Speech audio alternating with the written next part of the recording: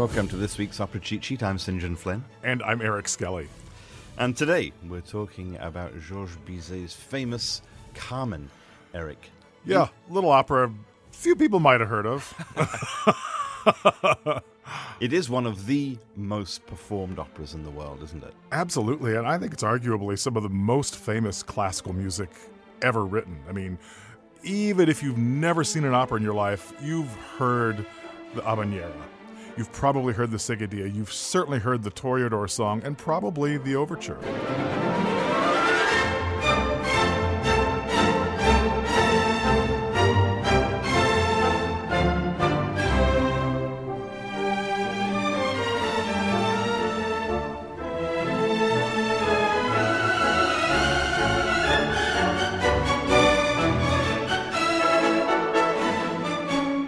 As I said, I think it's arguably the most famous classical music ever composed. I mean, we hear it, not just in this form, in the form of an opera, but you hear violin transcriptions and piano transcriptions and all kinds of reworkings of this music.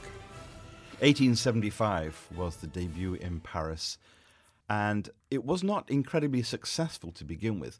And Bizet never lived to see its great success, did he? Yeah, surprising how many times that happens, isn't it? So, what are we dealing with here?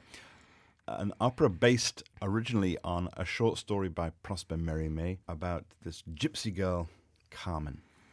Right. It's an opera that's sort of transitioning away from the kings and the queens and the elevated. This is more going toward, where we would eventually take opera with Verismo, talking about people of low station who are, in the case of La Bohème, very ordinary folks, or in the case of Carmen, she's anything but ordinary, but she certainly is not royalty. When we talk about Verismo opera, we're talking about particularly who? That would be Umberto Giordano. His most famous piece would be Andrea Chenier, Leoncavallo, Pagliacci. Puccini, obviously. Puccini to an extent, and there's some debate about whether he's actually Verismo or if he's sort of off in his own category. But then there's Cavaliere Rusticana. These are all mainstays of the Verismo period, which roughly coincides with the realism movement in literature. And what was it that preceded this? What is it that Bizet, that operatic tradition that he's coming out of? We talk about opera comique. Right, which Carmen is. Opera comique employed dialogue instead of, I'm going to use an opera term here, recitative, which is basically the filler music. It's the music between the numbers that gets you from one number to the next. The sort of the sung dialogue, if you like. Right. In Mozart and Rossini, for instance, it's called dry recitative. The orchestra isn't playing, it's just a continuo, either a harpsichord or a piano, playing a chord, and then the voice comes in and takes the recitative. Then there's accompanied recitative, which is what you hear most often in Verdi, in all the bel canto operas. It's all accompanied by the full orchestra.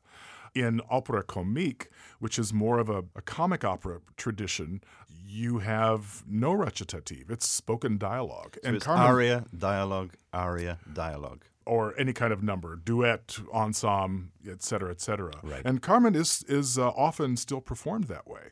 I believe it's Ernest Giraud who composed the recitatives for Carmen later on that we often hear it performed with today. And in fact, the libretto was done by Henri Meillac and Ludovic Halévy, who provided the libretto to many of Jacques Offenbach's operas. Right. So they were the go-to guys. Offenbach very much in the opera comique tradition. Carmen, then, this gypsy girl, and Don José, the young, sort of naive soldier. We're in Seville. It's the early 19th century. Who is Carmen? Boy, good question. Because it's another one of those roles like Don Giovanni that is subject to great interpretive leeway. Depending upon the mezzo or the director, they can take Carmen in any kind of directions. But we know that she is a gypsy. That she is often on the wrong side of the law, which is the way she likes it. She likes that freedom, and she celebrates that freedom. She's all about personal freedom.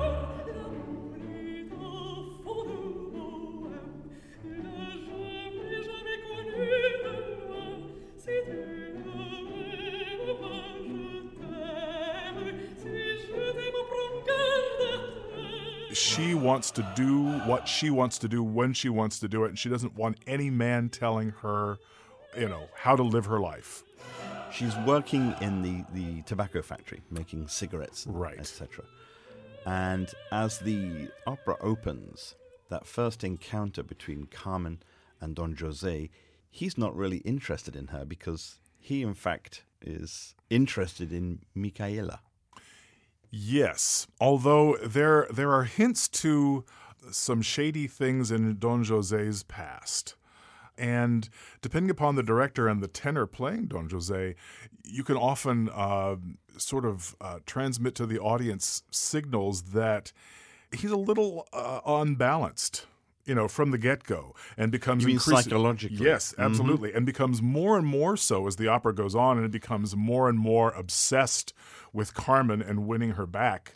Although there is also this intimation that Carmen, as the gypsy, has some sort of supernatural power, that Don Jose says right at the beginning that she could be a witch. Mm. And at the end of that opening scene, she throws a flower at him. Yes. And that flower seems to have a great power as far as he's concerned. Because he holds on to it. Right. Yeah. Yes, he believes that there is some sort of supernatural thing, and she certainly does have an absolute magnetism that draws men to her. I mean, all the cigarette girls come out first, from their break from the cigarette factory, and the men are interested, but they're all going, "Where's Carmen? When's she coming out?" And then she does, and of course, all eyes, boom, are right on her. She's got something. And she reels him in because a little bit later she gets involved in a fight in the factory. Yes. And Don Jose is charged with guarding her while they get it sorted out. And she actually convinces him to untie her hands. Right, with the seguidilla, one of her big famous numbers, and she seduces him with this really beautiful, seductive song.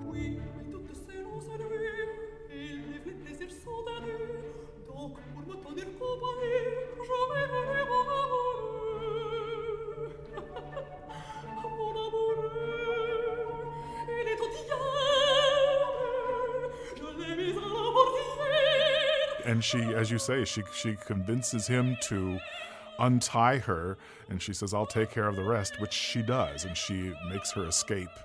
Unfortunately, Jose is imprisoned for not guarding her well enough. Dereliction of duty, exactly. And you can see there the way that she has begun to sort of insinuate herself into his emotions. And manipulate him. Right. And it's, again, depending upon the mezzo and the director and how they want to play this, they can make her completely manipulative, or they can make her someone who is simply all about the moment. She lives in the moment. She values her freedom above all else, and damn the consequences. Enter Escamillo, who is in many ways the sort of the polar opposite of Don Jose. Yeah. He is the toreador, the bullfighter. He's the big jock. Right. That's what he is. He's the big swaggering jock who comes in bragging about his prowess in the bull ring.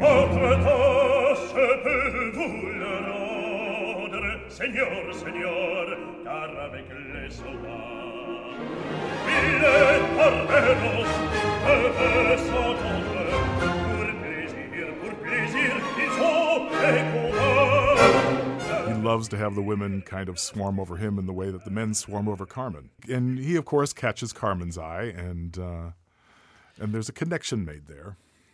And then, almost inevitably, she tires of Don Jose. Yeah. Yeah. But he doesn't tire of her. No, he's obsessed at this point, and he's becoming increasingly clingy, which she really doesn't like. Because she sees that as an attempt to stifle her. An impingement on her freedom, exactly. She's not having any of that.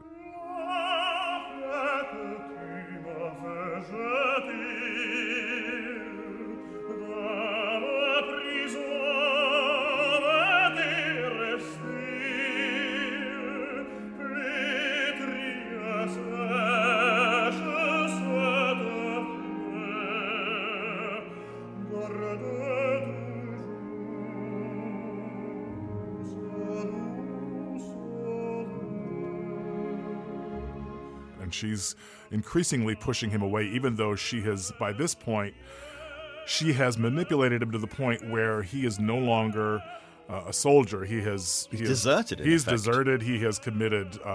What's the word? He's attacked a superior officer. He is persona non grata. He has no choice but to join her in leading the gypsy life as a bandit. And so his life, as he has known it up to that point, is pretty much kaput.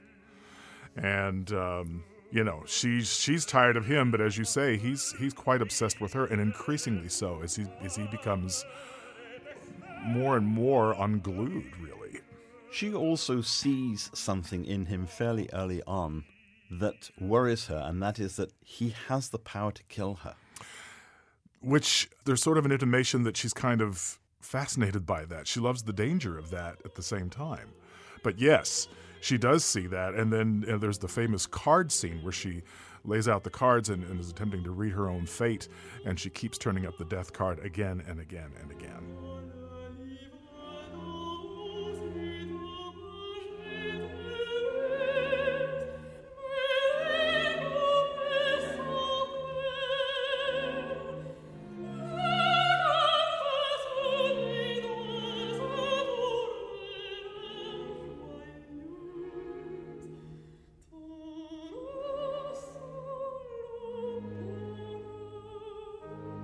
And she realizes that that's what her immediate future holds, and she's kind of pragmatic about it. She's okay.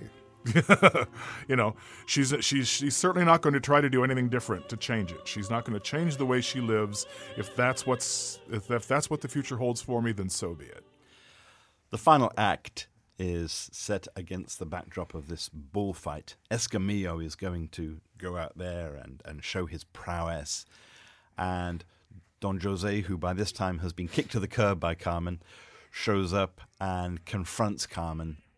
And after stalking her through the crowd, spoiler alert, he stabs her. He kills her. Yeah. Because he's begging her at this point. He's absolutely out of his mind, and he's disheveled, and he looks kind of crazed, and he keeps begging her, "You could still change your mind. We can still have a future." And she is having none of it, and she's defiant in the face of his threats to kill her if she doesn't come with him. And she takes the ring that he gave her and throws it at him, and says, "Here, take it."